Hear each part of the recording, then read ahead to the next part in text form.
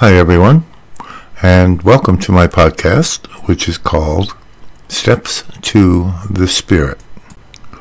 I'm into season number 2, and this is episode number 3. And it's called My Personal Spirituality Part 3.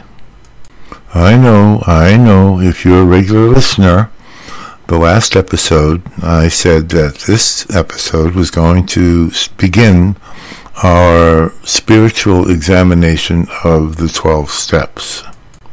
But hey, things change.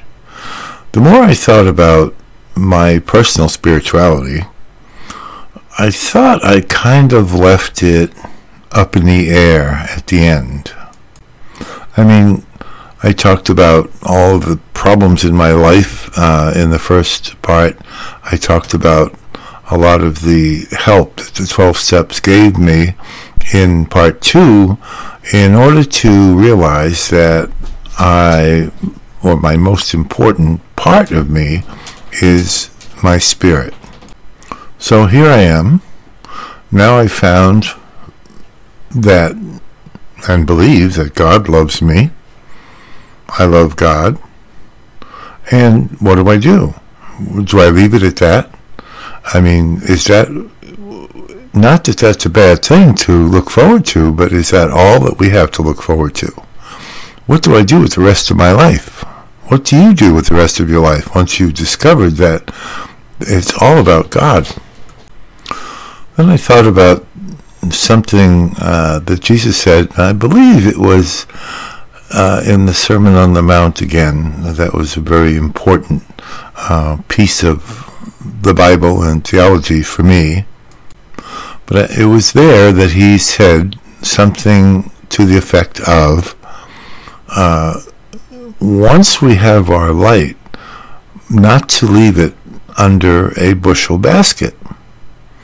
Why would we do that? What would its purpose be served if it was hidden? And he said if somebody has a light or a candle or a lantern, they would put it on a lampstand so it would be useful for everyone in the family and probably everyone else. Now, I cranked that into Google, and I think I asked to tell me something about hiding one's light under a bushel basket. And I was amazed when a lot of the answers that came back said that hiding one's light under a bushel basket had to do with hiding your talents and not using them the way they were meant to be used. Well, that bothered me a little bit. And I think it bothers me because when I read that, I felt like it had to do more with my spirit, with this newly discovered light that I found, this newly discovered sense of God being not in me. It's not like a location, but God actually being me. I think there are two parts of myself. I think there is that me that is purely spirit, the part that we have such a hard time getting in touch with. But it is certainly there. I have found it. And I know in all my heart that this is what I am meant to be. This spirit self is where I'm supposed to direct my life from. Again, the first 3 steps, I'm powerless. I think God has the power to help me, and I think I'll let him. I found myself on the brink, or actually at, insanity. And it was only by finding that my spirit is me and so important that it snapped me back to reality and sanity, at least of some sort. My wife might disagree with that sometimes, but and sometimes tell me, believe me, I'm an absolute nut, but I am certainly on much more level keel now, and my priorities have changed unbelievably. So what if I've discovered all of those things? So what if I've discovered that my most important aspect is that I am a Holy Spirit? And again, what do I do with that? Do I realize that God is in me and that when I die, I'm going to be with God and meditate or contemplate and live my life as maybe a monk? Not that that's a bad thing, but for most of us, that's not the way that I think our spirits want us to go. So I think that by hiding one's light under a bushel is actually not sharing that found spirit with other people, of not telling them the good news, of not living my life in a way that projects that to other people, so that they can maybe say, hey, what's wrong with you? You know, you used to be really off the wall. You drank like a fish, or you did drugs like a maniac, or, you know, this is your brain on drugs, and all of those things. What happened to you? You seem happy now. You seem sane. You seem like you're living a life that is satisfying. So I think that by not putting my light under a bushel basket, that's what happens, is that other people can see that something extraordinary has happened in my life. And don't get me wrong, it's not because of anything I did. It only became available because I surrendered. That's the big word for me, is that I finally surrendered and said, I cannot do this on my own anymore. And all that happened was that I was then filled with all of God that was there anyway. All I was doing was getting myself out of the way. So then it becomes a case of, how do I share that light?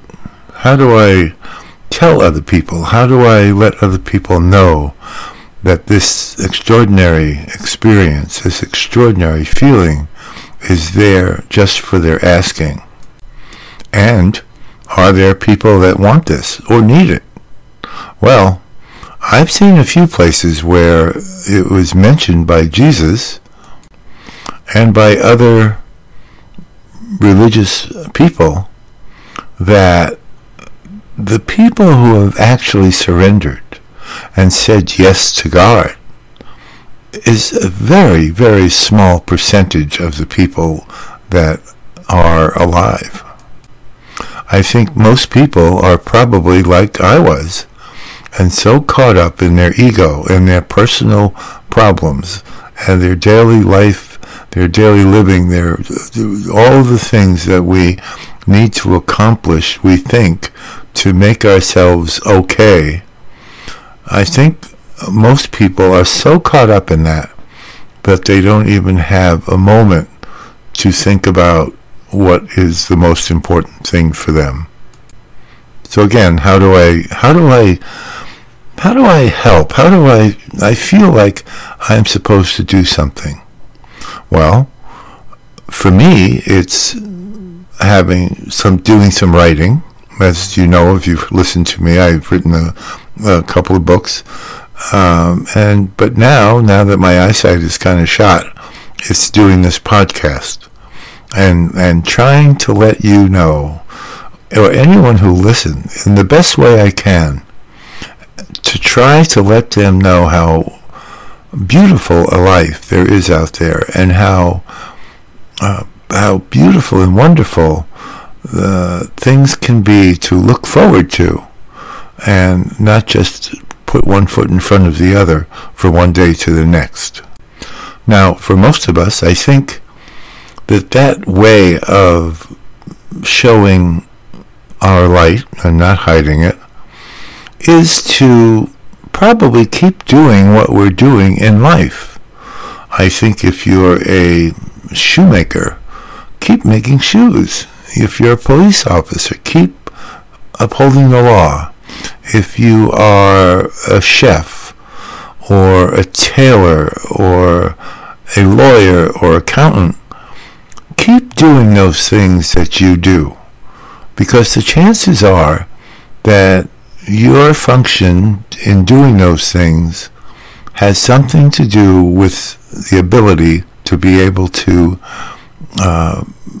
broach this subject or to show other people that there is a wonderful way of life. How do you do that when you have a profession, let's say? It's very difficult to try to tell people. For me, it's not bad at all, because, hey, I have a podcast, and that's what it's about, is steps to the Spirit, learning about and trying to tell you and whoever listens how I found and how I am living with my Spirit. So for me, it's kind of easy. But for somebody who, say, works in a grocery store, it's kind of a challenge to be able to spread the good news, let's say, to others. Not that it's impossible. I think God always leaves an avenue for the person who is seeking to find the person who has the love and the information to give. As I've said before, I believe my Spirit was always nudging me, poking me, saying, hey, are you ready yet? Come on now, time to surrender, let's go. And finally I did. Finally I said, hey, I've had enough, I can't do this anymore, please God help me. And I think every other person in the world that is happening to, they're getting that nudge, they're getting that poke by the Spirit. And if I am living my life the way the Spirit is directing me, I'm going to be available for them when I'm needed. So I guess we'll get into this a lot more about how we run our lives as next week we start, I promise, we start on the steps.